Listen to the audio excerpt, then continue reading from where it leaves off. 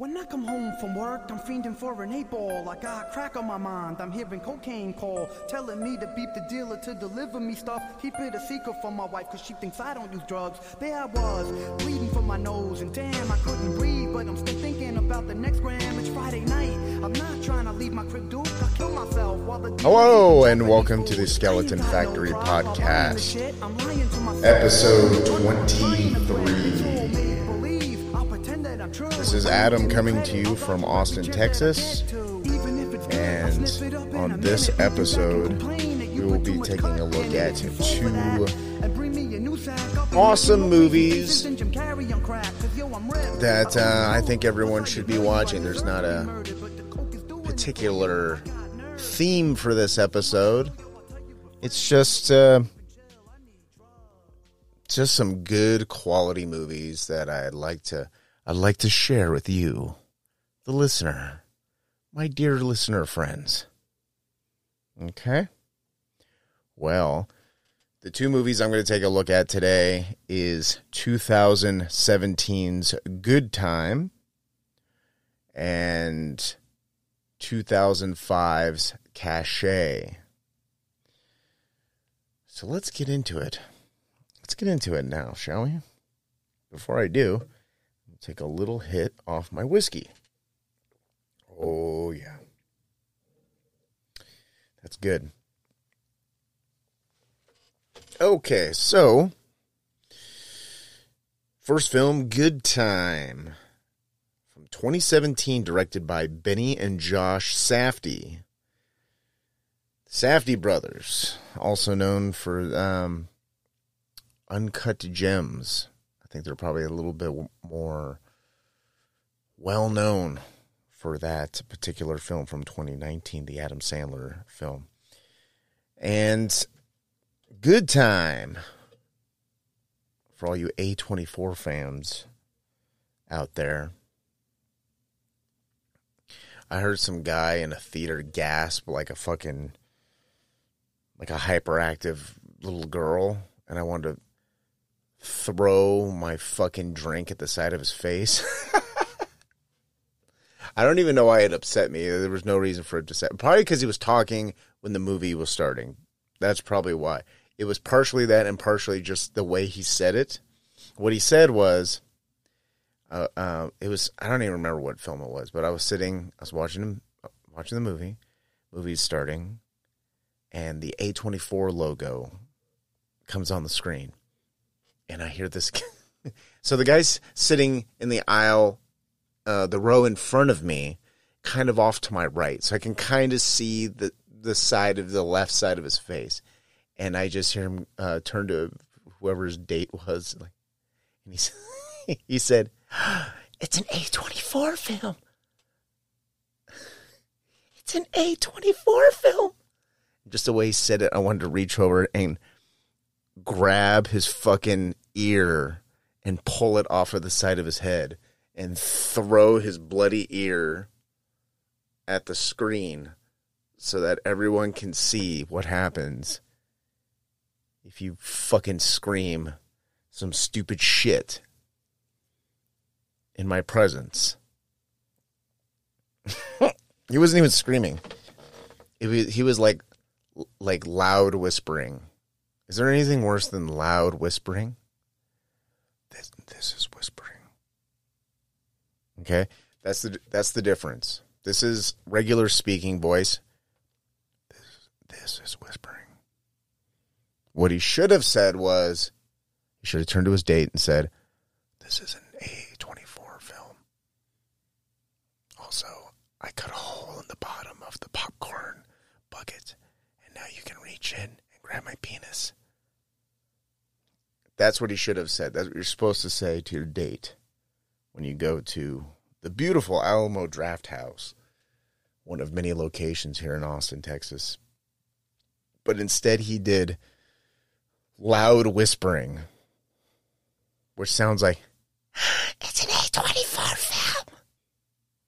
Anyways, Good Time, 2017, starring the new Batman, the soon-to-be new Batman, Robert Pattinson. Now, Robert Pattinson has come a very long way since his Twilight movies, and I like the direction he's going. And for those of you who are not quite on the Pattinson train yet, I'm telling you, you need to get on it now, because good time. Like, you forget you're even looking at Robert Pattinson's face. That's how good he is in this movie. And believe me, the whole movie's in close-up. Everything's in close-up. There's a few really nice long-distance wide shots, but everything else is just close-up, close-up, close-up. So you just stare at Robert Pattinson's face for 2 hours, but fuck, like, you would never, you would think he's just some fucking guy, some fucking white trash dude from fucking New York, you know? So, good times. Well, you have, it starts with two brothers. Nick Nikas, played by one of the directors, Benny Safdie, and he does a very good job. And he is in a therapy session, okay? So the character of Nick, played by Benny Safdie, he has some kind of learning disability, some sort of mental handicap. And along with not one but two hearing aids. So he's a young dude with he's got some problems, and he's at some type of therapy session. It's not too specific what this therapy session is, or what kind of counseling, or what exactly this is. But the guy who's his therapist, I don't know, he kind of comes off like an annoying, creepy asshole. That's probably not fair, because just based on his dialogue, like, he seems like a pretty nice old fella who's trying to help out a young guy who has he's got some mental disability, you know? So, and there's nothing wrong with that. There's nothing wrong with helping people who have mental disabilities. And in the middle of this session, enter Connie Nikas, played by Robert Pattinson. Yes, he has a girl's name, Connie. Robert Pattinson barges into the room, and he's Connie Nikas. He's Nick Nikas's brother, and he barges into Nick's therapy session and whisks him away. So you realize right away that, and the Safdie brothers are really fucking good at establishing what is going on in any given scene very quickly. There's not a ton of, just their dialogue is written such that they can convey everything that's going on, everything that you need to know in a very small window of time, and very few lines need to be said. Like, you can just kind of feel out what the situation is and completely understand. And Connie comes in and tells Nick, like, session's over, get up, we're leaving. And this is not approved of by the therapist guy, but Connie doesn't seem to care what the therapist thinks. So he whisks Nick away, and there's a very brief elevator scene where they're leaving the building where Nick's session took place, and he tells Nick, like, you don't need these people.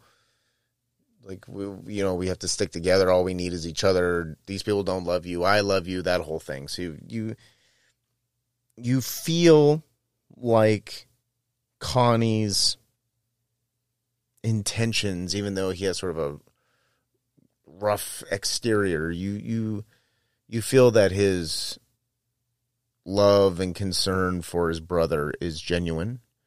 And maybe Nick is being helped by these people, these sessions he goes to.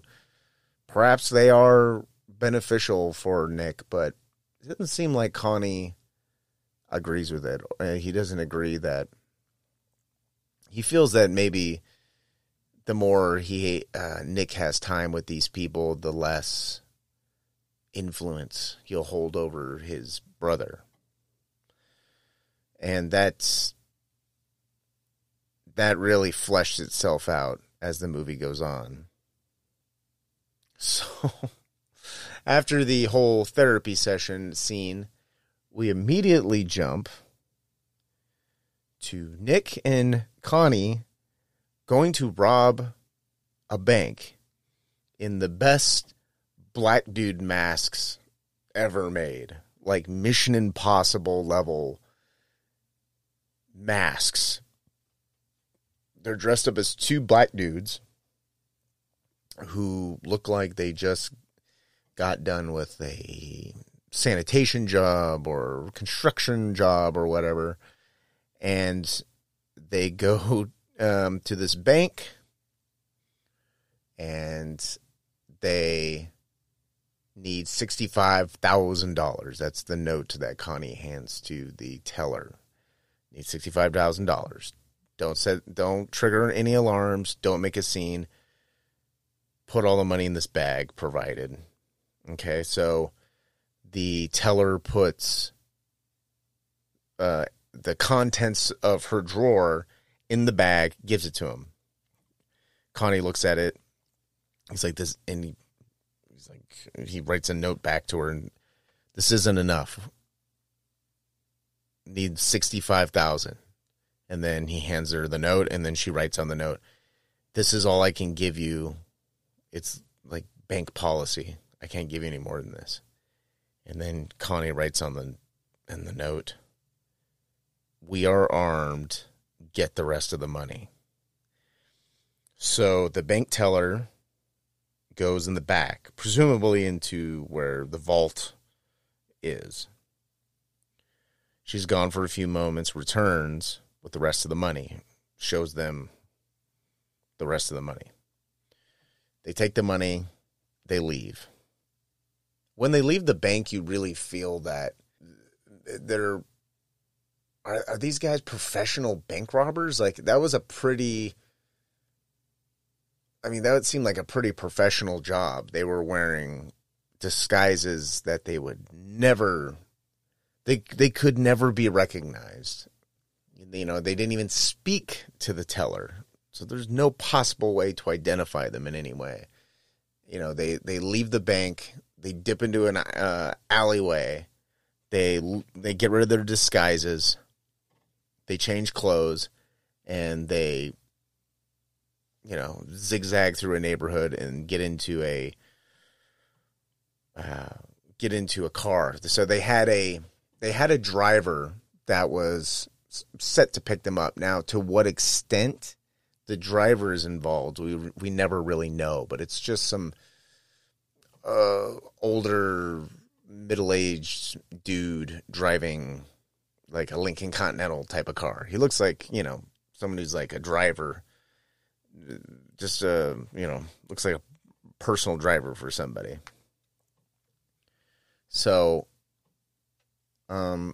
there's bits and pieces of dialogue that kind of maybe lead you one way, but completely pivot and go another direction. And one of those instances is during when they're getting out of their disguises and they go to meet up with the getaway driver.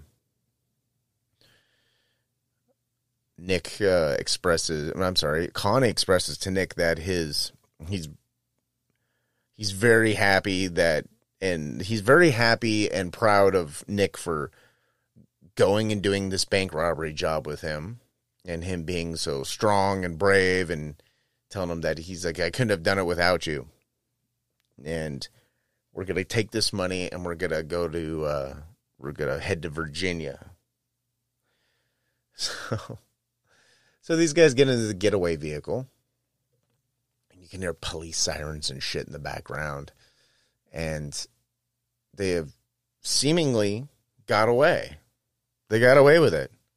They pulled off the perfect crime. And Connie hands the backpack that their money is in.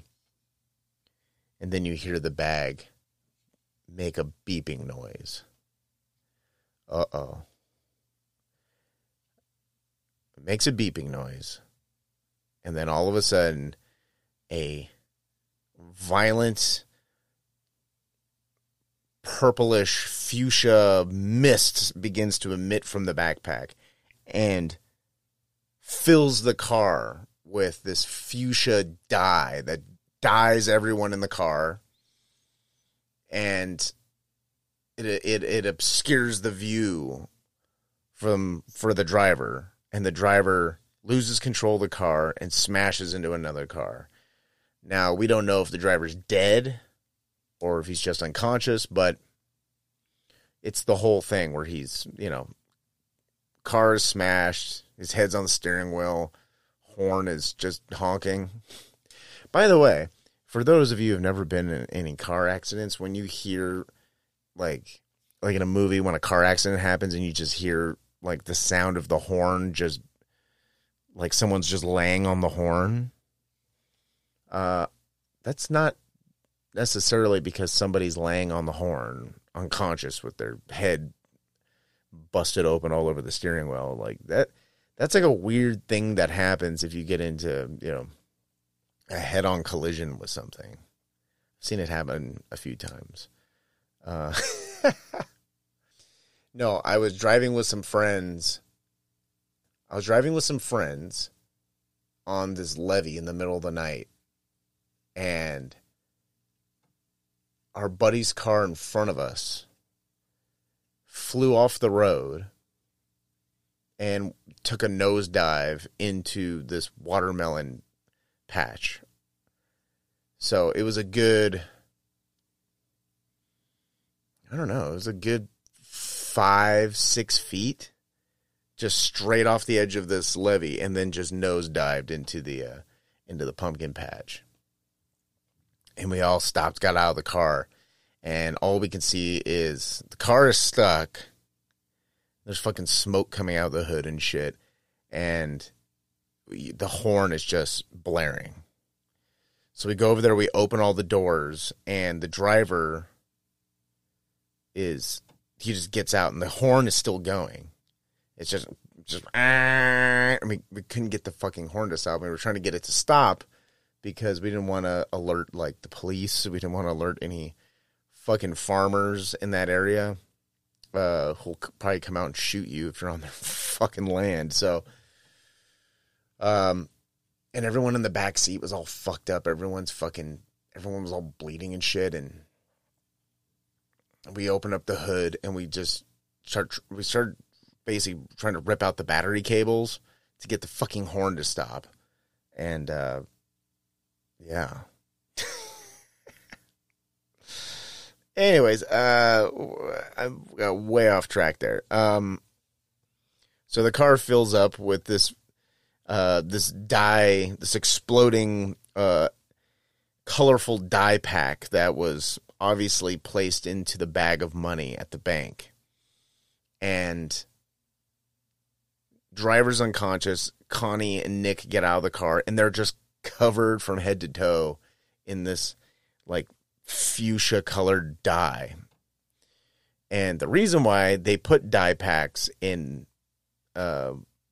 bags of money during bank robberies is it accomplishes two things. One, it will dye the actual bank robber's skin, whatever color the dye happens to be, so it makes them easy to find. And two, it will dye the money from the bank. And once the money has this dye all over it, it's essentially useless. Like, you can't spend it. So, yeah, Nick and Connie, they run to, I think, a Subway, the Subway sandwich shop, and they run into the bathroom, and they stripped all their clothes off, and they have another pair of clothes underneath the clothes that they're wearing. So they get rid of the dirty clothes. Connie hides the money, the backpack of money, in the ceiling. There's like those removable ceiling tiles, and he stuffs the bag up in there. And they wash their faces because their faces have this fucking their faces are dyed pink. So they wash all that shit off, and then they leave. You know, they go walking down the street, getting the fuck out of there, basically, to, you know, waiting for shit to die down so they can come back, you know, presumably to get their money. But cops roll up on them, and they panic, and they start running. A foot chase ensues, and Nick ends up running through a automatic door glass window and gets caught. Nick gets caught and ends up thrown in Rikers Island, which is this sort of like shitty, horrible jail in New York. It's looks pretty fucking awful in the movie. It's just a line of cells. Every cell would probably hold, I don't know, 6, 8 people comfortably. But each cell has like 20 plus guys in it. And people are fighting, and it's a whole shit show. And Nick gets thrown into one of these cells, and a fight breaks out between 2 random prisoners, and guards run over and spray the whole inside of the cell with mace.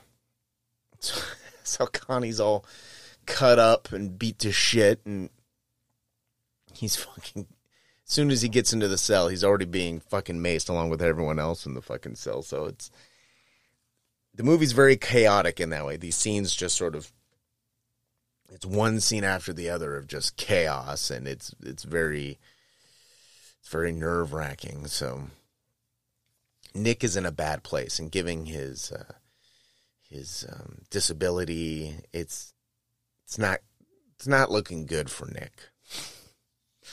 So Connie tries using the bank robbery money to go bail out Nick, but there's a problem. A bunch of the money is it's got dye on it, and the bail bondsman won't accept a chunk of the money. He's basically counts all the money and tells Connie, "Look, you're $10,000 short." So enter the character of Corey, played by Jennifer Jason Leigh. She's Connie's girlfriend / sugar mama. And she's noticeably older than Connie.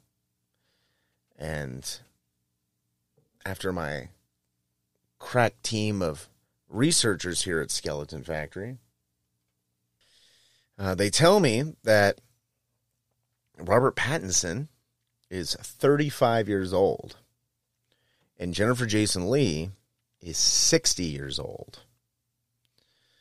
I thought that was a very nice touch, because of course Connie wouldn't have, it would seem that he'd have some like girlfriend that he's using for whatever, but a younger girlfriend seems a little too obvious. Having a much older girlfriend, that was a nice touch. And because it's another one of those things that speaks volumes about the Connie character. He's a master manipulator, and that's throughout the entire movie. He's really good at manipulating people to getting what he wants, and usually what he wants is, involves crime. Like it's a means to an end. But the problem is Connie's not the most amazing career criminal ever. So the character of Corey is a woman who's clearly living off her family's money. She doesn't seem to have any kind of... It seems like she doesn't have control over her own finances. You know, it's like she was born into money. An independent woman who's holding shit down wouldn't put up with someone like Connie's shit. So Connie convinces Corey to put up a couple $1,000s for Nick's bail. He also lies to her about why he even got arrested. Try to say that Nick they said Nick did something wrong, but he didn't do anything wrong, and it's a big misunderstanding. He shouldn't even be in jail right now. We just need a couple $1,000 and we can get him out. And Corey's like, okay, I guess that's fine. And Connie's like, yeah, we can just use your mom's credit card. It's fine. It's a couple $1,000. I'll pay you back. And she's hesitant, but Corey is, I believe the term, she's dickmatized. It's like hypnotized. But you're hypnotized by Connie's swinging dick. That's probably what's going on with her. She is what's referred to as addicted to what the dick did. Okay. So Corey's mom funds her life, and they get to the bail bond place, and the bail bondsman's like, yeah, it's $10,000. You got the money? And Corey's like, no one said anything about $10,000. And Connie's like, well, come on, you're already here. We might as well just, like, let's run your mom's card.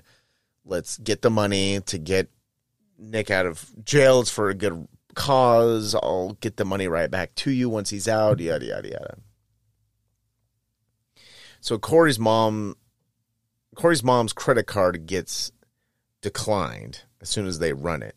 Now, so now Connie must come up with the money himself. So he already tried to use his quote-unquote girlfriend to get Nick out of jail, and it's just not going to happen now. So meanwhile, now that Connie can't get the money, he doesn't have all the money. He's $10,000 short. Can't get the money to get Nick out of jail. So we cut to Nick in jail, and he ends up getting beaten up very badly and sent to the hospital. And yes, prisoners in jail and in prisons tend to go to regular civilian hospitals, in case you weren't aware of this.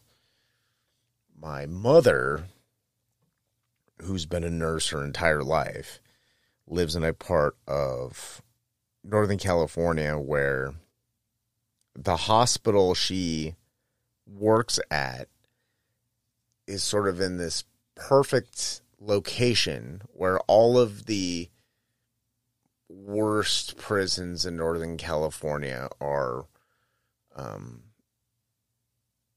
relatively close by. So she gets prisoners from Folsom Prison, Pelican Bay, San Quentin, just sort of like the worst of the worst California prisons. And she's told me, it's like sometimes hospitals full and there's people who need to get in, but they can't get in because there's some prisoner taking up a bed, some murderer or rapist who's doing multiple life sentences, who's chained, who is chained to a bed, who is restrained to a bed receiving medical care at the cost of the taxpayers, by the way. So, yes, a lot of time, and also prisons don't have the best medical care, in case you're wondering. So Nick gets horribly beaten up and sent to the hospital, and Connie gets wind of this. He tries to get a hold of Nick, and they inform him at the jail that he has been sent to the hospital. They can't tell him why, but that's all they can tell him, is that he was sent to the hospital. By the way, there is great music in this movie, by the way. The Good Times, Good Times, that's a TV show. Good Time. The Good Times score is provided by a guy named Daniel Lopatin. I think I'm pronouncing that right. He's better known as Oneotrix Point Never. That's the name of his one-man band. He's also done the score to the Safdie brothers' 2019 film Uncut Gems. And playing in the end credits of Good Time is a collaboration song between Oneotrix Point Never, Daniel Lopatin, and Iggy Pop. The track is titled The Pure and the Damned. And the Safdie brothers recorded a music video for the song. And it's weird, and it has Benny Safdie reprising his role as Nick Nikas, and Robert Pattinson reprising his role as Connie Nikas. And it's a very dark, strange music video, and Iggy Pop is in it, but he's like this weird animated caricature of him. It's like you can tell that the caricature is him, but it's I don't know. The video is cool. It's weird, and watching the video, I kind of wish that the video itself was a TV show that was on every day. But the song "The Pure and the Damned" play over the closing credits of the film, and it's a kind of a slow. It's like sad, but kind of a happy, mellow, kind of tinkling piano type song. It was a nice way to end the movie. On top of having great music for the movie, everyone, and I like how this movie was cast. Like, everyone in this movie is really good, and like everyone, and everyone just looks mangled and greasy and oily. Everyone has bad skin, and like, for instance, when Connie goes to the bail bondsman, the actual bail bondsman guy that he talks to, like, because he goes to the bail bondsman place and he's like talking to like the head dude in his office. So that main guy, according to the Safdie brothers, that guy was an actual bail bondsman. They originally cast what they referred to as a well-known Hollywood actor. They did not disclose who that actor was, but for one reason or another, the actor couldn't make it to the set. So, and the set was great. The set was an actual like bail bond office. It was an actual business, so everything felt real. You know, the lighting was that of a fluorescent light tube office. So they got the actual bail bondsman guy to act in the role of the bail bondsman. And the guy's great too, and he feels real. You know what I mean? He's not some pretty Hollywood actor. It was a real Arlie Ermy type of situation. But anyways, let's jump to the part where now that Connie realizes that he's not going to be able to get the money to get Nick out, at least tonight. So jump to Connie sneaking Nick out of the hospital. So Connie goes to the hospital, finds out what floor they keep the prisoners in, and he finds Nick's room that's guarded by a police officer and waits for the officer to leave. Goes in. Nick is unconscious. His face is heavily bandaged and he's heavily drugged and can't walk.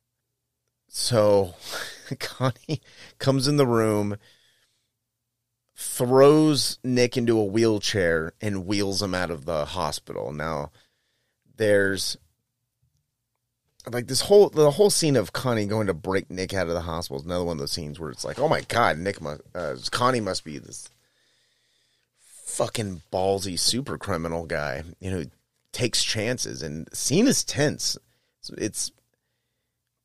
It's a level of paranoia where you feel like you're going to get caught along with Connie. Like you're going to get caught in the act doing this. It's the paranoia in this film, or just the paranoia in any film. It's tough to pull off convincingly.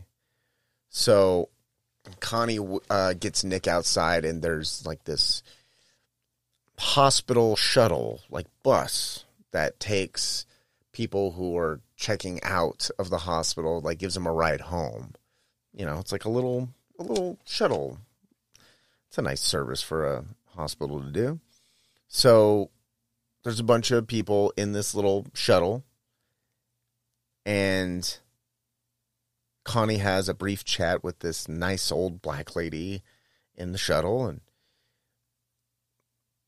they realize that they're going to need a place to kind of hold up until Connie can kind of figure out what's going to be like what they're going to do from here. So Connie and Nick show up at this the old black lady's house. Like they show up to her door. They knock on the door, and you have Nick in a hospital gown, in a wheelchair, and his entire face is bandaged. Connie talks his way into the lady's house, saying that he really needs to use the phone.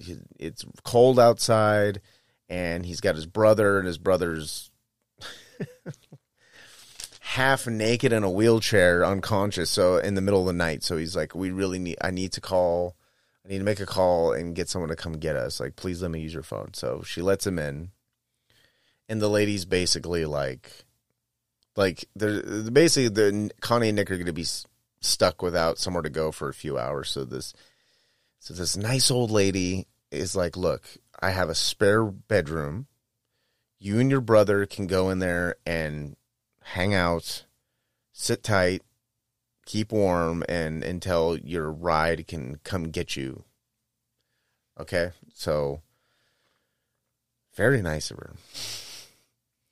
So Nick and Connie go in, they make a few phone calls, and then they hole up in the spare bedroom until they can figure out what their next move is going to be. So during this time, the old lady goes to bed, and her 16-year-old granddaughter is the only other person in the house. So grandma's going to bed, and she basically leaves her 16-year-old granddaughter in charge.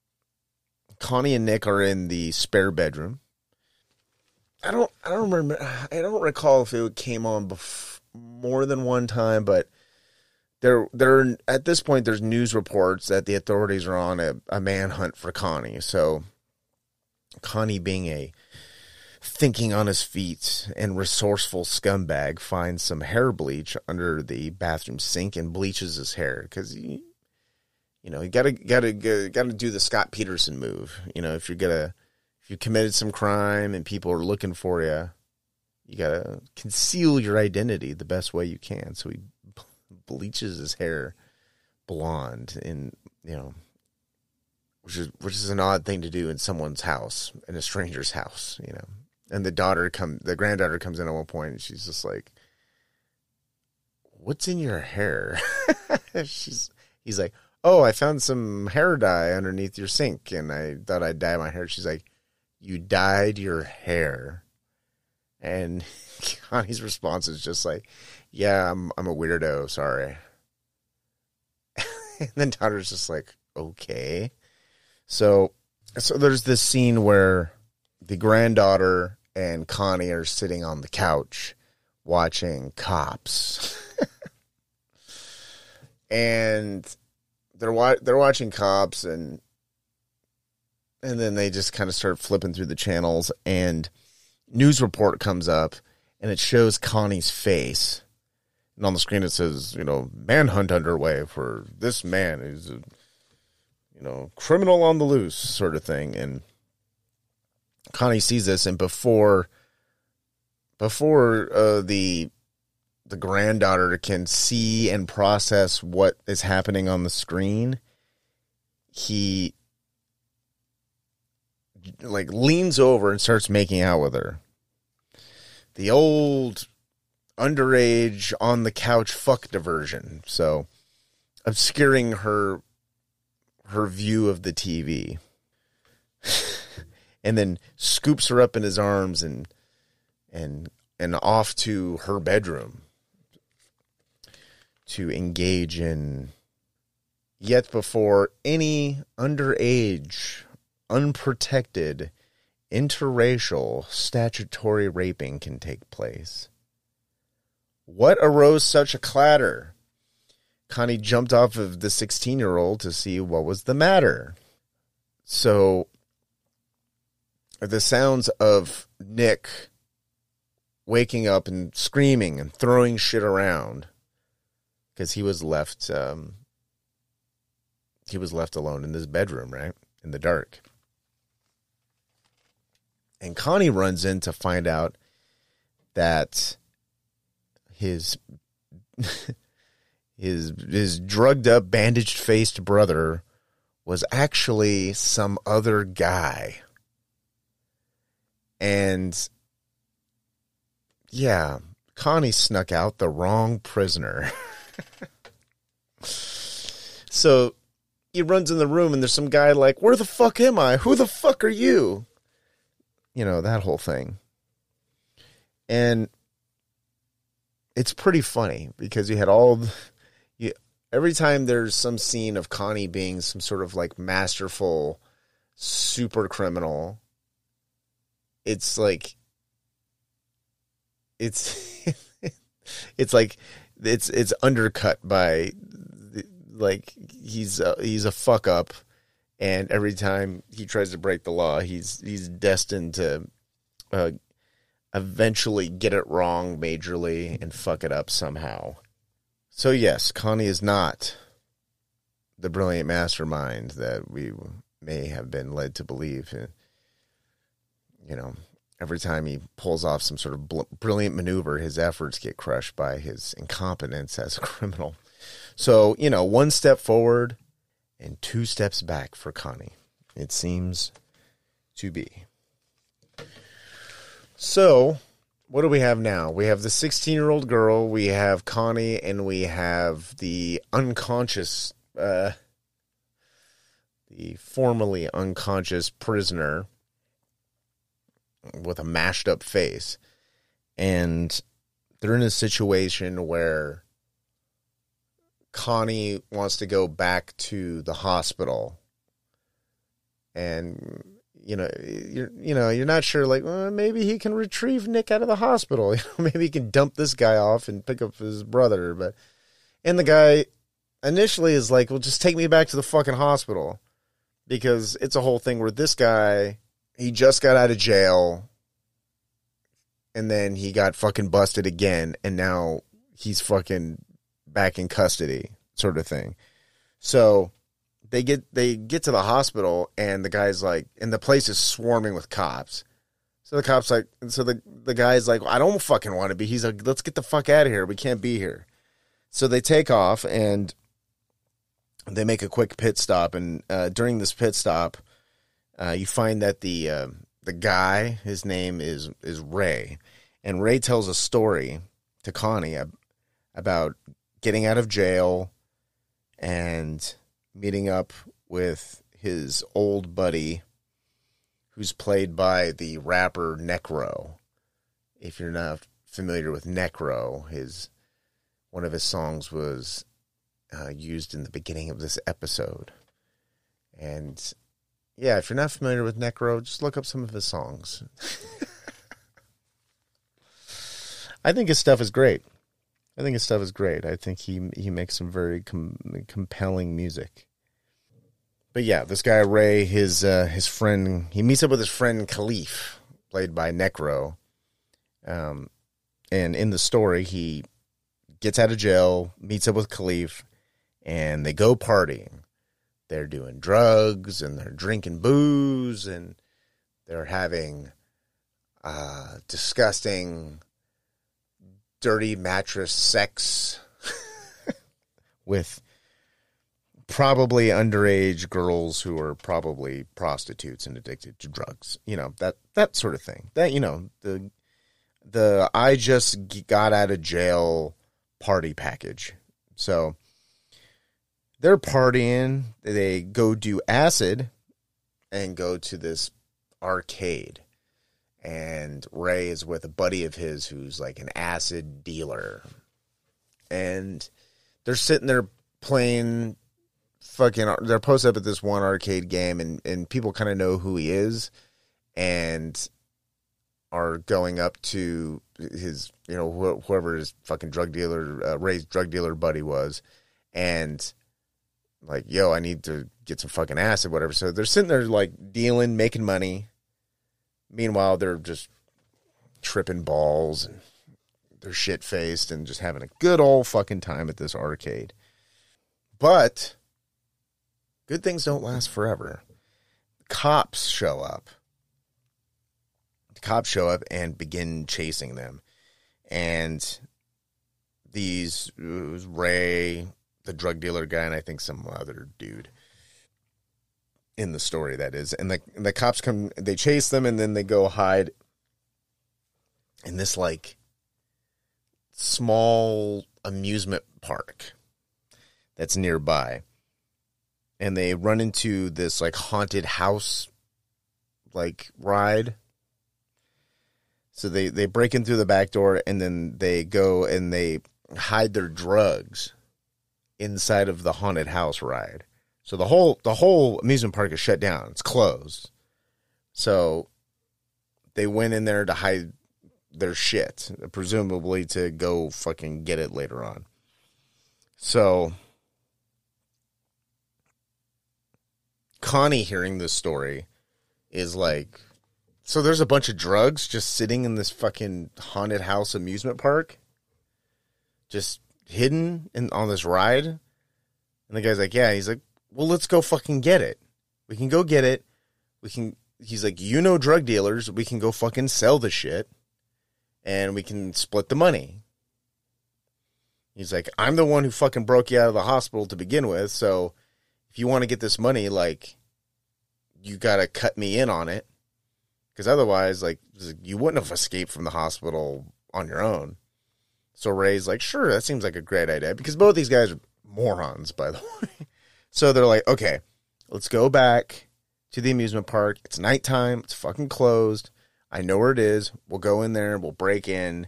We'll find the fucking drugs. And then we'll go fucking sell the shit off.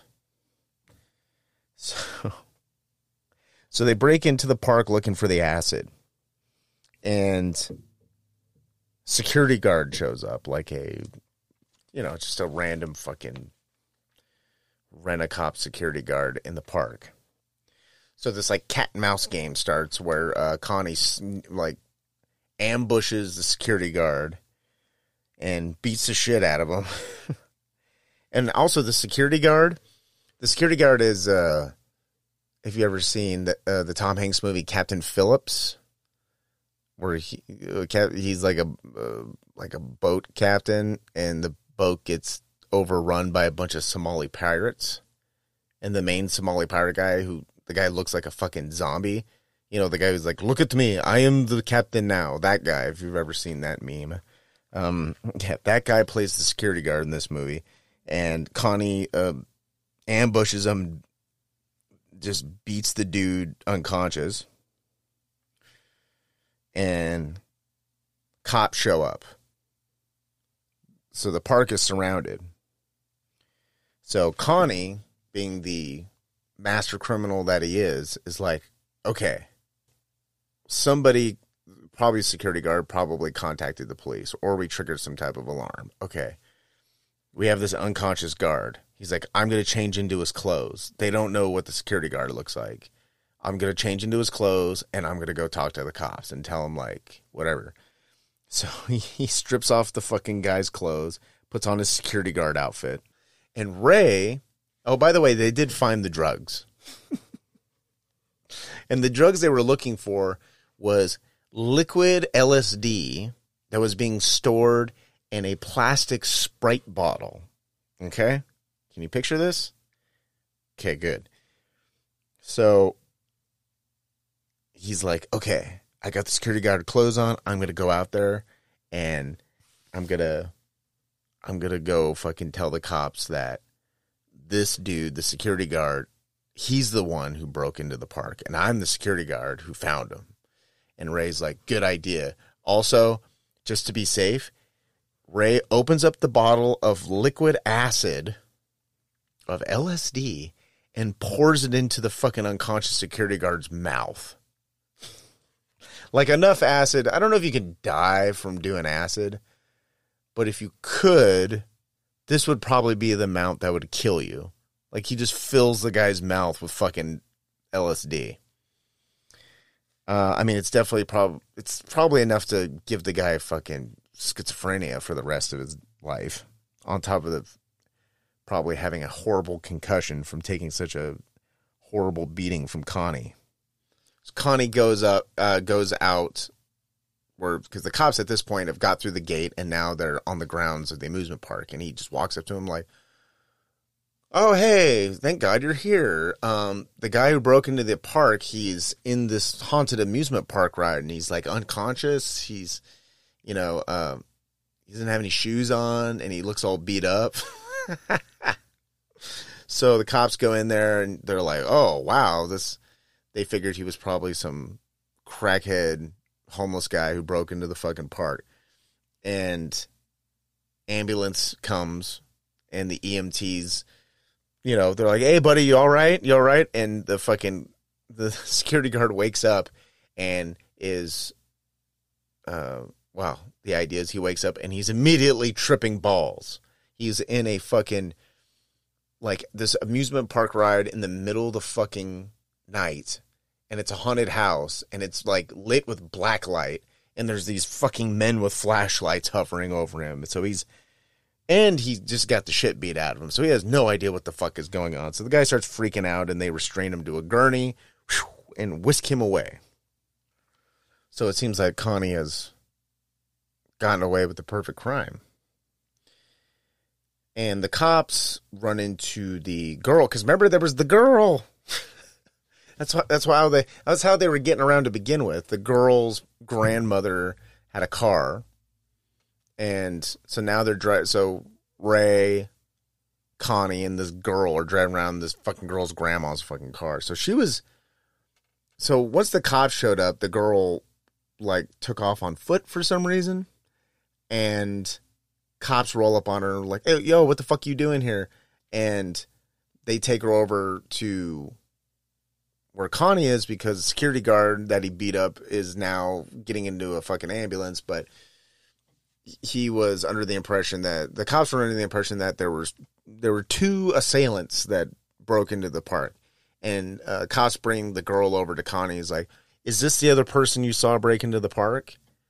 And the girl is looking at Connie, and Connie's looking at the girl, and she can blow the whistle at any moment and be, snitch him out, but she didn't say anything. And Connie's like, no, that's not who it was. It was some dude. And they're like, okay, well, and the girl wouldn't say, like, the cops are like, what the fuck are you doing here? Like, what are you doing here in the middle of the night? And she refused to say anything. So the cops are like, okay, we don't need this shit. We're just going to fucking, who knows what the fuck they did with her. They fucking threw her in a cop car and took her away. That's for sure. So yeah, the cops arrest the 16-year-old girl, take her away. And Connie and Ray take the guard's car because they took his wallet because they took his clothes and everything. So they took his car keys and they took his wallet. So now they have the guard's ID. So now they know where he lives. So they take his car. So now they have, the guy's car. They have the keys to his apartment and they have his ID that says where he lives. So they go to the guy's apartment, to lie low for a while. They took a chance going there. He could have been married, could have had a family, whatever. He did have a giant fucking dog that could have attacked him, but so they go to the guy's apartment, just to kind of lie low for a while until they could figure out what to do. Because now they got the drugs. That was the whole point. They wanted to break in the amusement park, get the fucking drugs, and then Ray would have some kind of fucking drug connection where he could fucking sell the shit off, and him and Connie can make a little money. They're entrepreneurs, they are. So they're sitting at the guard's apartment, and Connie insists that Ray contacts Necro, the character Khalif, who's like some fucking drug dealer guy. He's like, he insists that he contacts him so they can get a fucking cash deal done for this bottle of acid ASAP. Because remember, Nick is still in the hospital and he needs to get bailed out still. So you're still operating under the idea that Connie, for all of his faults and fucked upness and his, you still kind of sympathize with him in a way, because this whole thing it's kind of centered around the idea that he wants to protect his brother, and he's going to do whatever he can to get his brother out of jail and keep him safe. So, you kind of, there's kind of this fucking Stockholm syndrome thing going on where you're kind of rooting for your captors here, even though Connie really hasn't done anything to suggest that he's a likable character. Besides having the dashing good looks of Robert Pattinson, there's, So Necro finally shows up. His character's name is named Khalif, but I'm just going to call him Necro because it's more fun to call him Necro. So Necro finally shows up, and Connie insists. Connie's like held up in the bedroom with the fucking security guard's vicious attack dog. So Necro is afraid to go in the fucking room because there's a goddamn fucking snarling dog in there. So he's talking to him through the door, and Connie insists on, he wants $15,000 for the Sprite bottle of acid. Which is funny because he only needed 10, but he got greedy. He wanted an extra 5. So he's like, I want $15,000 and I'll give you the fucking Sprite bottle. So, and he's using the guard's dog to sort of like hold Necro and Ray at bay outside of the bedroom. So after some brief negotiating, so basically the agreed upon thing with Necro is finally like, okay, I'll go get $15,000 and I'll come back and you give me the fucking drugs. Just wait here.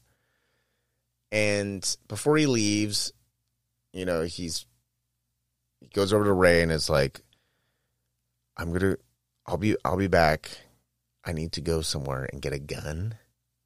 And then I'm going to come back and we're going to fucking shoot this guy. And then we're going to get the fuck out of here. So just sit tight, okay? So he whispers that to Ray. He whispers it. Okay? He didn't loudly fake whisper it. He wasn't like, "I'll be right back. I have to go get a gun so we can kill this guy who looks like Robert Pattinson so we can get our drugs." We're in an A24 movie. We're in an A24 movie. He didn't say it like that. Okay? He whispered it. I'll be right back. I'm going to go get a fucking gun, and then we're going to take care of this motherfucker, all right? And Ray's like, yeah, okay, cool. That's how you do it. So, Connie being the master of disguise that he is, Connie changes his clothes and has no intention of waiting for Necro to come back. He changes clothes and he leaves. He takes the acid and says, "Fuck this, I'm leaving." And Ray tries to stop him in the hallway, but gets attacked by the dog. So they establish that since Connie's wearing the guard's clothes, when they came to the guard's house, the dog smelled his clothes and was like, "Oh, this is my friend. I'm not going to attack him." And so when he went to leave, like Ray and Connie start wrestling in the hallway because Ray's like, "You're not leaving. You're going to give me the fucking drugs." And the dog runs out and fucking attacks Ray. So Connie grabs the fucking acid and runs. He takes off. But he goes to leave, and once he gets outside, cops roll up. And he's quickly apprehended, but he drops the bottle of acid. So, I'm sure Ray's like, cool, they're going to take him away, and then I can come back later and get the fucking acid.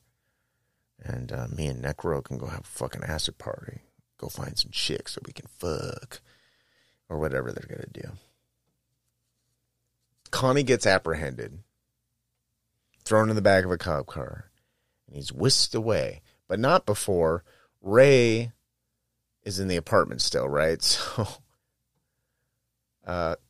cops go up to the apartment, start banging on the door. Now, his apartment is probably on the, I don't know, maybe the 10th floor of this apartment building. And Ray goes to climb out the window to escape. And he's on this ledge. And, of course, he slips and he falls and he splatters on the fucking ground. So no more Ray. And Connie gets thrown in the back of the cop car and he's whisked away. So Connie's going to jail. And the movie ends with Nick sometime in the future. You're not really sure when, but you can tell it's some time has passed because Nick's face is all healed up. Because remember, in the beginning of the movie, he ran through the window and his face was all cut up. Then he went to jail, and then he got all punched in the face and got his face busted up even more. So it cuts to Nick. And by the way, like, Nick is in the beginning of the movie, and then you don't fucking see him until the very end. Okay? It's like, you kind of forget, you don't forget that he's around. He's just not in the movie, but he's kind of in the back of your mind because he's sort of the thing that's driving Connie to do all this illegal shit because he wants to save his brother, right? So all of a sudden Nick reappears in the movie and you're like, oh yeah, I remember Nick. And his face is all healed up and he's now back in the office where that therapist guy was. And they take him to this class.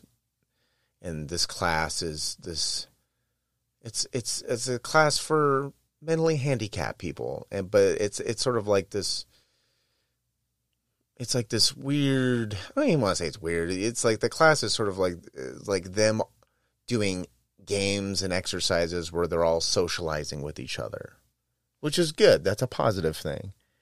And the credits roll over all of this. Cue the One-Tricks, Point Never, and Iggy Pop song. The Pure and the Damned. And then fade to black.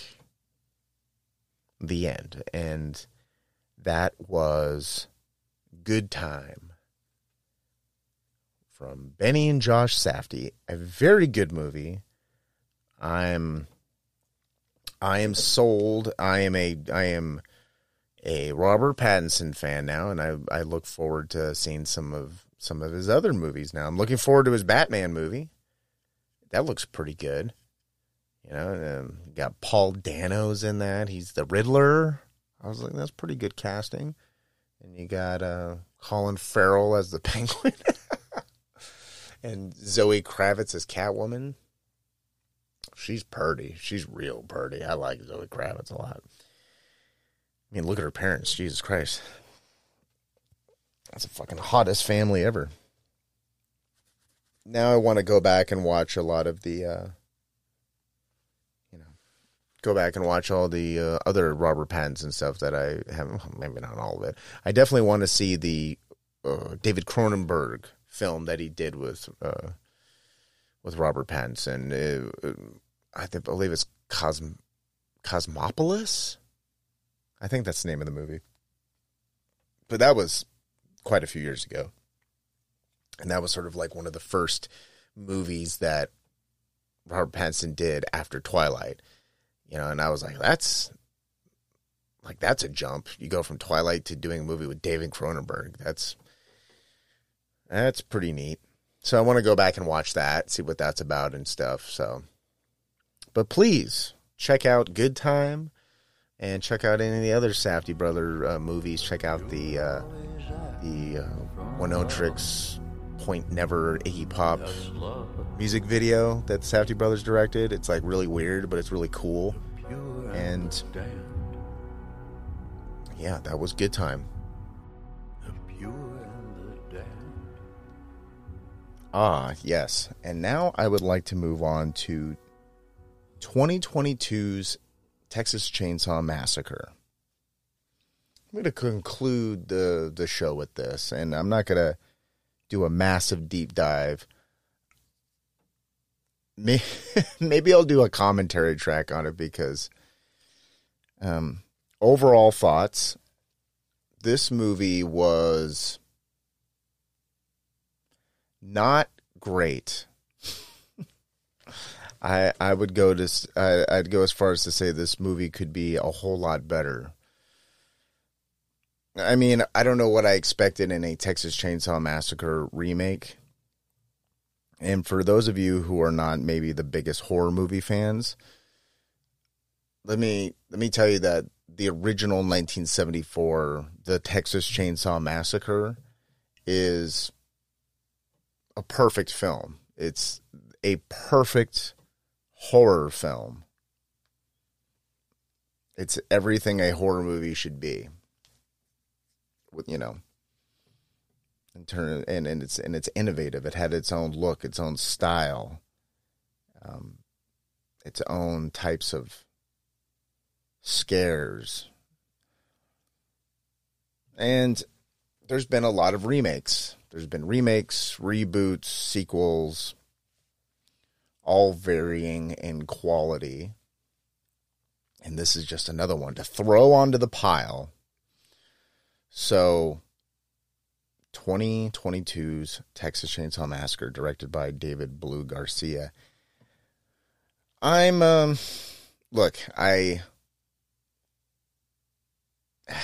movie was okay. Like, I didn't think it was awful or unwatchable, but I did find it to be very mediocre and kind of cringy. But it did have its positives. You know, I'm just saying overall, I found it to be kind of mediocre and I don't know. It's nothing. I don't think I'm going to watch it again. But maybe I'll do a commentary track. Maybe. I'm not promising anything, but I think it would make a commentary track for this show. So I will make note of that. Possibly to do in the future, but I will let's start with positives, okay? Before I turn on the fire hoses of diarrhea and spray this movie down and kick it down a ditch to fester in a crick for the rest of its days, let me just point out some positives, okay? Now, it's one of those franchises like Halloween, like whatever, you know, it's one of the bigger horror franchises. Every time there's a new movie, people who are fans of the genre have some hesitation in watching it, but you're gonna watch it, you know. Now, the story, it said that the original story was written by Fede Alvarez, and Fede Alvarez, I mean, he seems to have some really decent horror movie chops, you know. He directed the 2013 Evil Dead remake, which I thought was really good. I thought that was great fucking horror movie, and I saw that opening night in theaters, and I was stoked to see that movie. I was like, wow, a loud, brutal, crazy fucking horror movie, finally. So I was, but I mean, that was 2013. That was a while ago. He did Don't Breathe. I liked Don't Breathe. I didn't like the sequel. I thought it was completely unnecessary, and it was rather bad. But I thought the idea of Don't Breathe, the first one, was pretty cool. So when I heard Fede Alvarez was connected to it, I was like, oh, cool. But here's the thing, is I'm also good at detecting red flags in trailers. And one of those things where a trailer comes up and it says, you know, from the people who brought you The Evil Dead and Don't Breathe. It's like, they're trying to lend, give the movie some credibility based on who's attached to it. But it's not like Fede Alvarez even directed it. He didn't even technically write it. It said he wrote a story, so he probably wrote something down on a legal pad and handed it to the director and was like, here you go. This is something I was thinking of.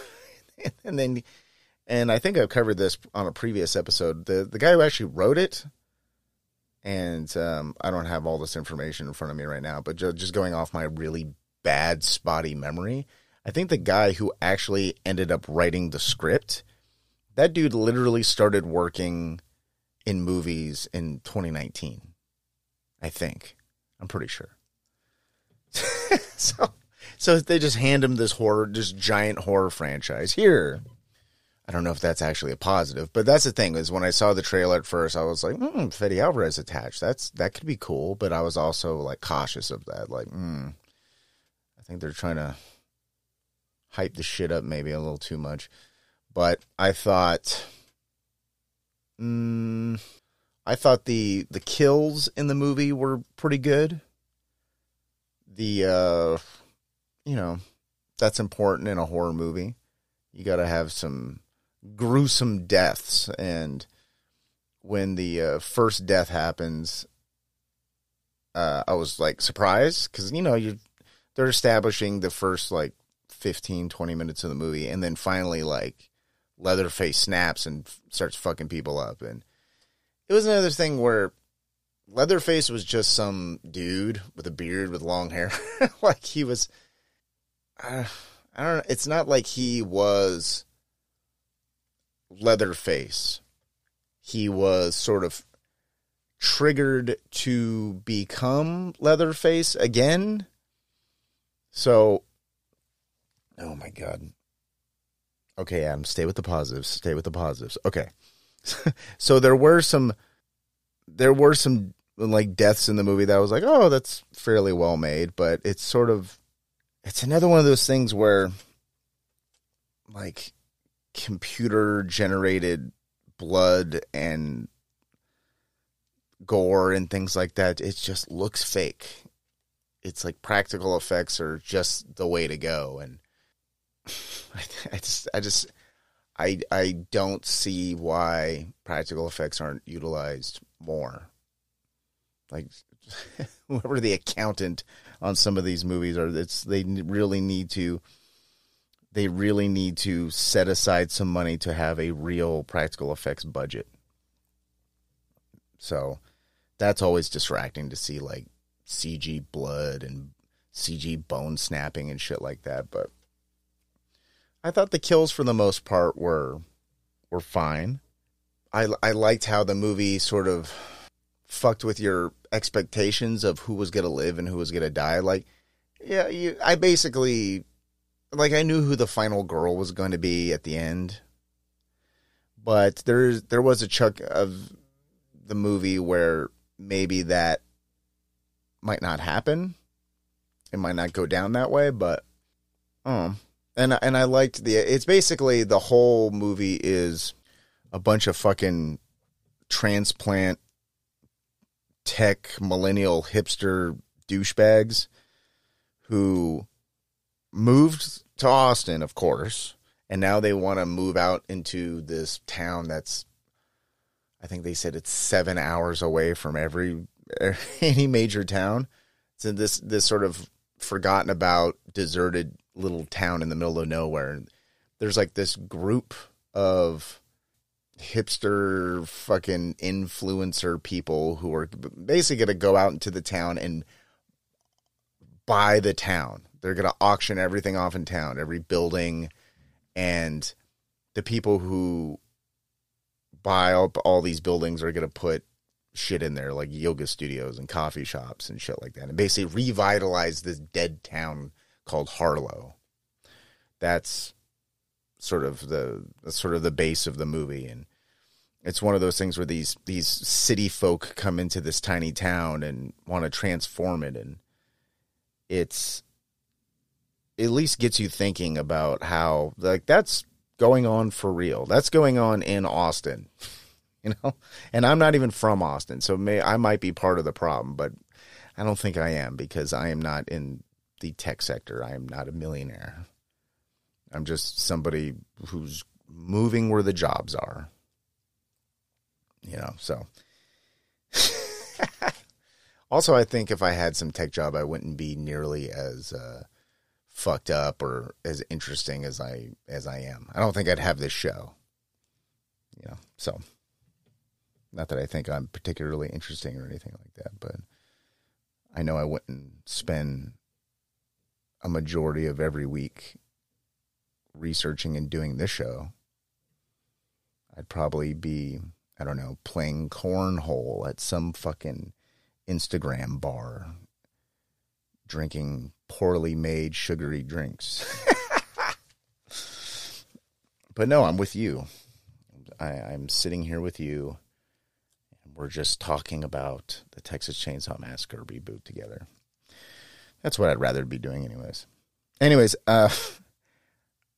I mean, it pointed out some sort of, I guess we can call it social commentary type of stuff. Like, here comes a bus full of this woke multicultural bus of fucking like millennial Gen Z dickheads who have new money, and they're just gonna fucking take over this town, and because they think they want to get away from everything, but they really don't. They just want to transform this fucking Texas town into whatever coastal city they came from.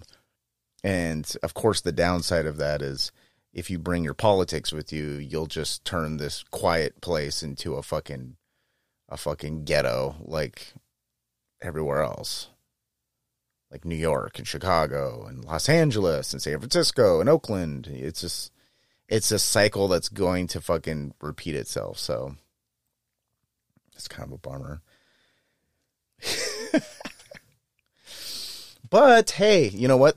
They do also make all the characters completely unlikable and despicable, and Leatherface murders all of them. So And the one girl that doesn't want to be there, it's like the main girl's sister, who's sort of like schlubby and fucking just not interested in this whole like, let's buy a town and fucking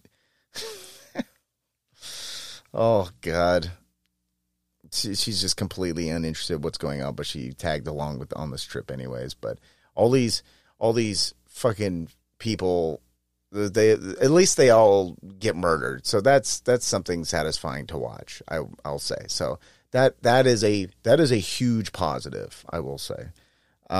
In terms of negative stuff, it's another one of those things where they give you enough despicable characters for Leatherface to fucking chop through, which is nice, but at the same time, the people that you're sort of rooting for, you don't want to root for them. There's nothing endearing or heroic or anything. Like the final girl is like, I don't know. I'm not particularly want to be on her side or anything like that. And all the characters who I thought would be the most helpful in defeating Leatherface, they just are murdered. Like there's this one small town Texas dude who walks around with a gun and he drives a big truck, and you know, it's like they try to establish him as like he's a yokel, but he's not like a bad guy. But according to these fucking city folk from whatever blue state they're from, like this guy is like, he's got a big truck and he has to carry a gun and he must be compensating for his dick and all this shit. But he's just some dude. You know what I mean? Like if you move to Texas or you visit Texas, you see those guys everywhere. Just some dude with a big truck who has a gun on him, but he's not fucking bothering anybody. He's minding his own business. And that's another thing that they establish in the beginning. They go to some gas station, they're getting gas, and this guy pulls up in his big truck and he's pumping gas and he's minding his own fucking business. And of course the main girl has to point out his fucking, why you gotta have a big truck? Are you compensating for your fucking tiny deck? And why do you have to carry a gun? But it's all this shit. But it's at least in service of like when shit finally hits the fan and Leatherface starts fucking killing people, the only guy who's even sort of prepared is the one guy with a gun. So I think the director had that in mind, and I commend him for that. Because, you know, it's like the old saying goes, you'd rather have a gun and not need it than need a gun and not have it, right? And if you don't think that, then good luck. Good luck if any horrible thing happens to you. I really pray for you. But yeah, the main character, Melody, who's not likable at all. I don't recognize her from fucking anything, but she looks like that one chick from Broad City, Alana Glazer. That chick. She looks like they were trying to get Alana Glazer from Broad City, but she declined the part. So they dug this chick up because she kind of looks like her. That's what I'm pretty sure. I'm like 99% sure that is what happened. She's sort of an Ilana Glazer type. So she's just completely unlikable and not interesting at all. And I mean, and they even made Leatherface completely. I don't know how you make Leatherface not interesting. It's like they completely kind of fucked that up. And I mean, there was a few people that I recognized in this. There was this old woman who was like a caretaker for. There was like this orphanage. It was sort of one of the last businesses that existed in this tiny town. There was an orphanage ran by this woman played by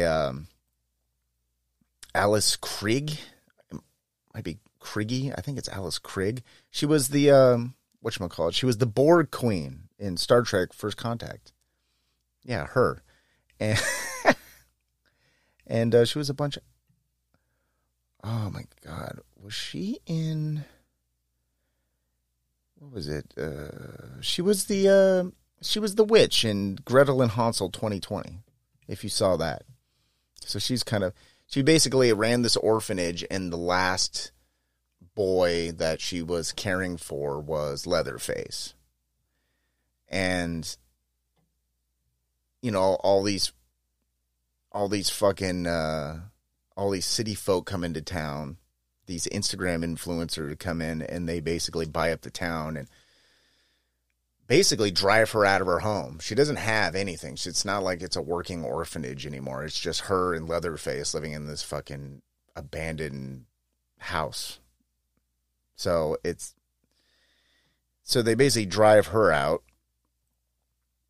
And the whole fucking thing is, if you look at the trailer, it looks like they were trying to do a Halloween 2018 type of situation where, and if you haven't seen Halloween 2018, I actually do a commentary track for it on this. I did on this show. So if you ever want to watch actually it wasn't 2018. That was a better movie. I did Halloween Kills, and that came out. That was the sequel to the 2018 one. And Halloween Kills was pretty fucking bad. But the kills were cool though. I mean, that's about it. All it had. That's all that was going on with that. But basically, what they did for the Halloween 2018, kind of soft reboot, whatever you want to call it, is the 2018 movie was a direct sequel to Halloween 1. So all the movies in between are just like not in the storyline. So it goes Halloween and then boom, jumps to Halloween 2018. So that's sort of what they did with this movie, where at least in the trailer, it suggested that, okay, the events of the Texas Chainsaw Massacre took place in 1974 in the first movie. And then we jump forward to 2022 when this movie takes place. Now, the issue with that, and there's a bunch of issues, but the issue with that is there's a scene where the Alana Glazer looking girl goes in. Her character's name is Melody. Melody goes into the orphanage, like just strolls into someone's fucking house. All these characters just come off as entitled douchebags. Like you're definitely glad when they all get killed. By the way, she gets her head sawed off by Leatherface at the end. Sorry, spoilers. And that was probably one of the best kills in the movie. So at least the movie ended on a happy note with me clapping my hands like a baby. But there's this scene where she's walking into the house and she sees this photo that was like, it looked like a kind of a elementary school class photo of all the children who were in that orphanage. And in the picture, I believe it said 1975. And the children look like they sort of varied in age, but Leatherface was sort of like standing way in the back, and like his face is sort of obscured, like someone scratched out his face. But just looking at his body type, you're like, okay, well, that's a child. That's a kid. That's not the full-grown man of Leatherface from 1974. In 1974, it was a full fucking gunner. The guy who played him, Gunnar Hansen, was a grown fucking man. He was a giant dude. And when they look at photos from this movie, like Leatherface was a kid in 1975, so this movie is not even trying to be a like companion piece or like a direct sequel to the first movie. It's sort of, it's detached. They created their own timeline. It's like trying to keep track of the fucking Terminator movies. It's impossible. So, I thought that was lazy. I thought That was completely lazy. Oh, you know what? Here's another positive. In the beginning, they did just like, like the original Texas Chainsaw, there's like narration where it's like, there's a narrator, they called it was the most devastating, murderous day in American history, and they called it the Texas Chainsaw Massacre. So that guy, that's John Larroquette, who we all know from Night Court. He was also in what was it? I think he was in, what was it? Was it Porky's or Meatballs 2? It was one of I think it was Porky's 2. I don't know. One of those fucking. Anyways, John Larroquette did the original narration for the original Texas Chainsaw Massacre. So I think I sounded like they got him back to do this one too. So I was like, oh, that's a nice touch. I like that. I recognize his voice. But they also, one thing I thought was, I don't know. I'm kind of have mixed feelings about it. Like, the whole thing is like Leatherface just murders all of these fucking bust-in fucking Instagram influencers that are just gonna like throw some money around and buy out this little town. And they sort of shoehorn in the fact that the character of Sally Hardesty who was the last girl, this last surviving girl from the original Texas Chainsaw Massacre. So, spoilers if you haven't seen the original Texas Chainsaw Massacre, but one girl's left alive, and she manages to make it to the road outside of the fucking Leatherface house and is able to flag down a truck driver, some dude just driving by, and jumps in the back of his truck and fucking drives away. And it's like this classic end to the fucking movie, and she's covered in blood and hysterical and just barely got away with her life. So, and the whole thing is they want to bring back they wanted to bring back the Sally Hardesty character as like this 70-year-old. We're going to bring back this old woman who's like a total hard ass now, who's going to fucking, like, she's been waiting for Leatherface to come back so she can fucking kill him, sort of thing. Like, she's the only one who can fucking hunt down and kill Leatherface. And I don't know. I thought it was kind of fucking stupid, to be honest. Like, that whole idea, because she's completely ineffective, and Leatherface ends up killing her also. And but the woman who played her, she was in the movie Mandy, which I do recommend very much so. The 2018 film Mandy. You know what? Here you go. Here's an Adam double feature recommendation for you. Ready?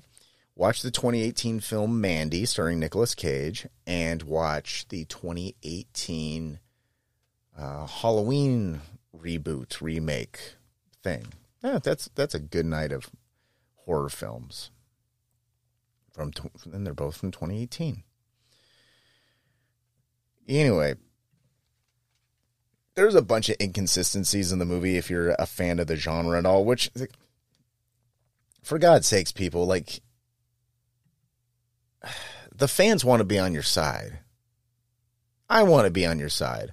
But it's like, if you don't know the basic fucking story to the Texas Chainsaw Massacre and its lore and its, it's like, if you can't follow that, it's just like, what the fuck are you doing? If you're going to completely rewrite history, go big.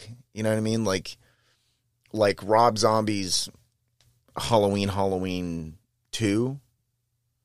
And I'm a Rob Zombie fan. I like Rob Zombie movies. I like Rob Zombie. His music's okay. but I like his movies. I think he's a good director. And if you ever seen him do interviews, like, if you're just driving and well, first of all, if you, for some reason, you have to drive or commute any long distances, whether by train or car or whatever, first of all, you listen to the Skeleton Factory podcast. That's a given. But also, if you can find any interviews with Rob Zombie, he's fucking fascinating to listen to. He's a fucking encyclopedia of movies. He's got his own perspectives on shit, and he's got tons of cool stories. So, but at least when he made those Halloween movies, he was going to do his version. He wanted to do something different. And people may not like those movies, and like, I get it. You don't fucking like Rob Zombie's Halloween movies. That's fine. But at least he fucking tried to do something different. Like, he tried to put his own fucking stamp on it. But movies like this Texas Chainsaw Massacre fucking sequel, pseudo sequel, I just don't get it. It's the timeline, I guess I could kind of understand, because otherwise you have like an 80-year-old fucking Leatherface running around trying to kill people, which makes no sense. You know, but could you imagine Joe Biden wearing someone's face running around trying to kill you with a chainsaw? It's just, he doesn't have the physical stamina. He doesn't have the imposing physical might to massacre an entire town. That was a good comparison, Adam. Thank you. I appreciate that. Anyways, I mean, at least this movie was, I think it was around 80 minutes. So it wasn't too terribly long. But also, it was one of those things where I think they filmed this in fucking Bulgaria or some shit. And it's like, it's supposed to be this abandoned town. Now, if you've never been in the middle of nowhere, in some like middle of nowhere fucking town, it's dark. It's fucking dark. Okay? And not just like Texas towns or somewhere in the Midwest. Like, go to Vegas. If you've ever stayed off, like way off the Vegas Strip, where there's not even houses or fucking gas stations and shit, it's just complete pitch black darkness. Okay? And this movie, no matter where they went, whether it was in most of the movies at night, it's like indoors, outdoors. I don't want to say most of the movies at night, but a good chunk of it's at night. So basically, when it gets dark, every house, room, building, everything is brightly lit, no matter where they are. And I get it. It's a movie. Like, you have to be able to see what's going on. But everything is so brightly lit, it kind of took me out of the fucking movie. You know what I mean? Like, why are there street lights on in a town no one lives in? That made no fucking sense to me. Like, in the background, you can see like a run-down movie theater that probably no one's been inside of for decades. But yet, it's like neon sign is on. It's like, who fucking turned that sign on? Okay, like, street lights and fucking neon signs to businesses are not on the same... like when the city turns on the fucking street lights, like, businesses don't turn on as well. It doesn't fucking work that way. So I found that to be distracting. This movie looks like a TV show. It didn't look like a movie.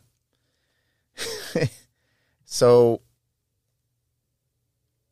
yeah. Also, this whole thing where it's like Leatherface hasn't been compelled to fucking kill anybody since the 70s, and now the switch gets flipped and now he wants to fucking murder everyone. I don't know, man.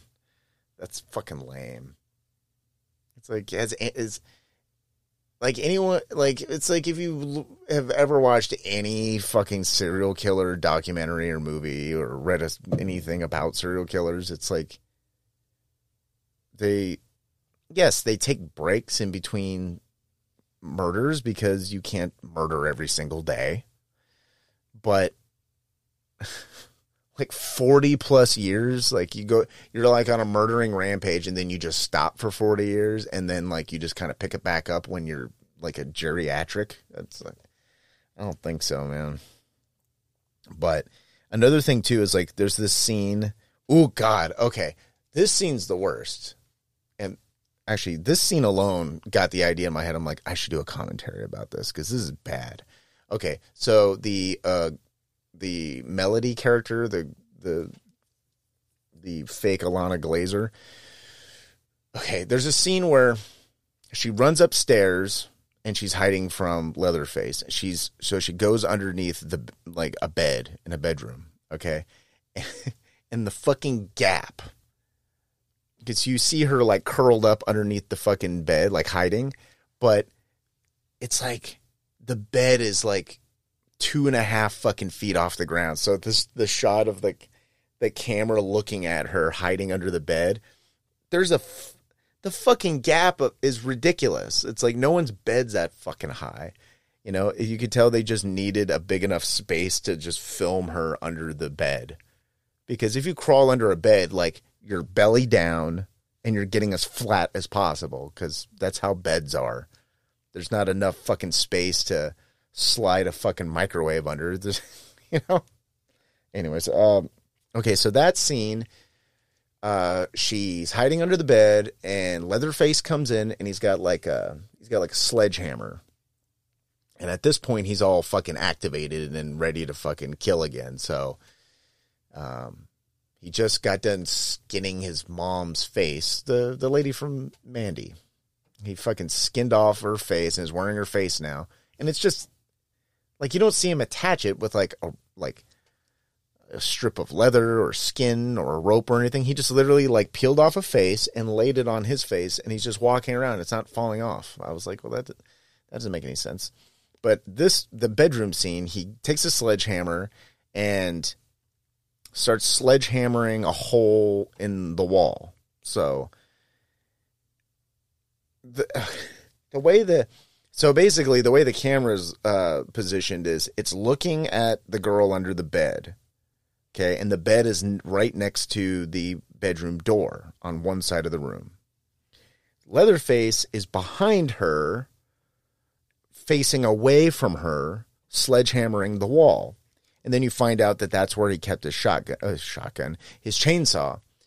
That's like why he was knocking a fucking hole in the wall. He wanted to get to his fucking chainsaw so he can fucking kill. But it's like one of those things where it's like, why hide the chainsaw? Also, why hide it in the wall? It's like, you hid a chainsaw in the wall, and then, what, just fucking rehung sheetrock and fucking spackled everything and painted over it?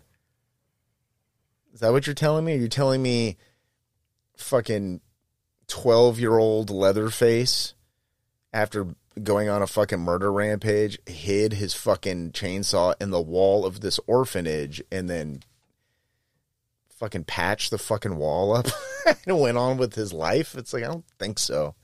I don't know. So he's basically, it's this whole thing where you can see that he's on the other side of the room trying to knock through the wall, and the Melody girl is in the foreground on the opposite side of the room under the bed. But there's this whole thing where you see her under the bed and you see the springs of the bed kind of compressing down on her, suggesting that Leatherface has to stand on the bed to get and reach through the hole that he made to get to his chainsaw. But that would make sense if the hole was like behind the headboard of against the wall but it wasn't. It's not. He was on the other side of the fucking room. He couldn't even reach the bed to get into the hole. It didn't make sense. And there's a bunch of little things like that in the movie where I'm just like, okay, I think they've probably filmed some different angle shit, and they just kind of cobbled the two things together and thought no one would notice.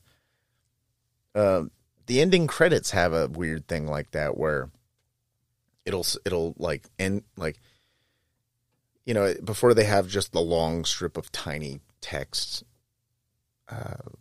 credits kind of, you know, going down the screen like a typical end of a fucking movie.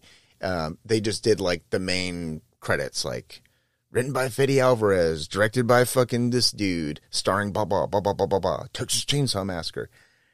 They would show like story by Fede Alvarez, and it would be like this really big font against a black background. But then they would show the exact same thing again in tiny background, except this time it would be across like a still shot of, I don't know, like Leatherface's chainsaw sitting on a table, or, you know, it's like they did multiple versions of the end credits. And instead of just picking one, be like, should we do the big font or the little font? Someone was like, just do both. So you see the credits, you see every credit twice. And it doesn't make any fucking sense. I don't know if they did that to like pad the runtime or something. I have no idea why that was done, but it was a weird choice. But yes, also the trying to pull the race card. They definitely try to play the race card in this fucking movie, and it's like, look, it's 2022. There's all these young professionals of this multicultural basket of young, wealthy people coming to town to fucking basically buy up a town for their own. It's like the race card doesn't play in this. Okay, it's 2022, and I don't know if I have. I guess I have to be the only one to explain this to people. Like, racism in general is mostly eradicated. Like the worst kind of racism, that is. I'm not saying that racism doesn't exist, because racism obviously exists, but the like cartoonish Ku Klux Klan fucking idea of racism, it's like that shit is gone. Like that's not a imposing force in America or anywhere else for that matter. It's just not. Because there's this whole scene where outside the orphanage there was this tattered old Confederate flag waving outside of the orphanage, and the main guy, his name is, okay, so his name is Dante, but I don't think that they told the other actresses what his name was, because he gets called like Dante, like no one knows his name for some reason. Like, I don't know, that was a weird little detail that bothered me. Anyways, the main character Dante is this black dude, this young black dude. He's kind of the idealistic guy who wants to turn this whole little town into a fucking Instagram fucking photo op, wet dream. But I guess before all of the main investors were coming into town, because they all got bussed in, he sees this Confederate flag waving outside this old building. He's like, we got to take that down. Otherwise, no one's going to want to buy anything here, which is a fucking preposterous notion. But it's this thing where he's like, we got to take that fucking Confederate flag down. They're making this whole thing about, oh, well, it's Texas, so we have to somehow eradicate the racism that's here. It's like, for God's sakes, people, do we have to fucking play the goddamn race card for everything? It's stupid and it's tired. It's like, watch the third Texas Chainsaw Massacre, starring Ken Foree, who is a black man. Okay, he's a horror movie icon at this point.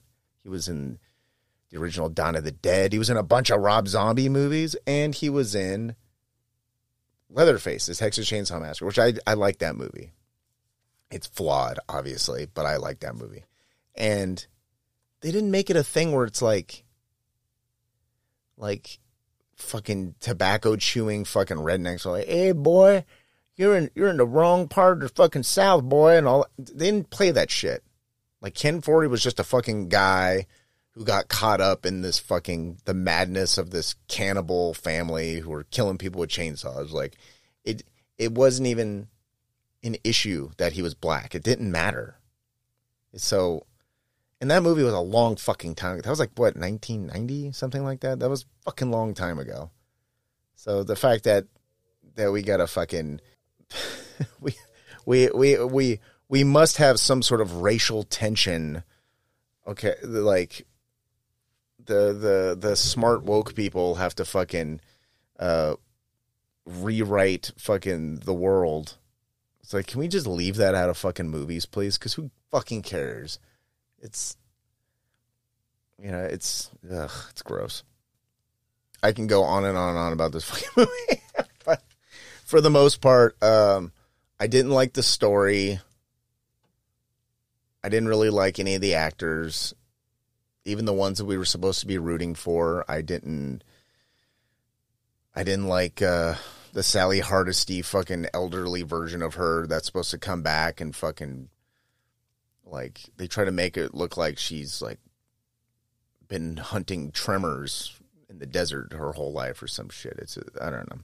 And now she's going to come back and fucking take revenge on Leatherface. It's like, oh, please. And all the other characters were basically there just to be murdered. So, I mean, I've already said that's a positive. Because you got to establish... I'm a big, like, Friday the 13th Part 5, The New Beginning fan. And most of the movie is filled with despicable characters who are set up for, like, a minute. And then a minute later, Jason Voorhees comes and just murders them. They're there just to have a nice high body count. That's the only reason. So, I mean, I do like that, but I didn't really like anyone in the fucking movie. The story was lame. Like, elderly Leatherface. I'm just like, I don't know. I'm not into elderly Leatherface. Like, they could have made this movie, they could have set this movie in, like, the 80s or something. Okay, you can have Texas Chainsaw Massacre 1974, and then, like, do fucking Texas Chainsaw Massacre 1984 or 1982, and in that small town, there's that movie theater. Remember, there's the fucking movie theater, and, like, The Thing could be playing or something cool like that, or fucking do it 4 years later, do it 1978 when Halloween comes out or something, and have that sort of in the background, like that, like something like that would be cool, because it's, if you're killing people with a fucking chainsaw, you got to do it in your prime. Also, fucking Leatherface got his fucking leg all chopped up at the end of the first movie. So it's not like he's galloping at a full sprint, even when he was young. So, oh, God. Anyways, I don't recommend this new Texas Chainsaw Massacre. I mean, I do recommend it if you want to riff on it, like you want to go Mystery Science Theater style and just bash it, go ahead, because there's a lot there to bash, but it's not a total hate fest. Like, when the murders happen, they're exciting to some degree. They don't look particularly real or anything like that, but they're very splashy and gory, and that I had to get something out of this fucking movie. So I just kind of lean on how good were the kills. Yeah, it's kind of like the Halloween Kills. There was no story there, and I really didn't give a shit about any of the characters, but they had decent kills in it, so that's something. Anyways, let me take a look at the ratings for Texas Chainsaw Massacre 2022. As of right now, on Rotten Tomatoes, it has a 30% on the tomato meter with 82 reviews. And the audience score is 40% with 250 plus, I guess, people who rated that. So across the board, it doesn't look like people are big fans of this. Let's see. IMDb, it has a 5.2 out of 10. Let's see. Yeah, and that's about right. It's incredibly average, but it's below average. So I just want to bring that up because I watch a lot of movies for this show, and sometimes you watch some stuff that sucks and you want to vent about it because, it did take up 81 minutes of my evening. So I should at least say my piece. I went to the trouble to watch the fucking thing.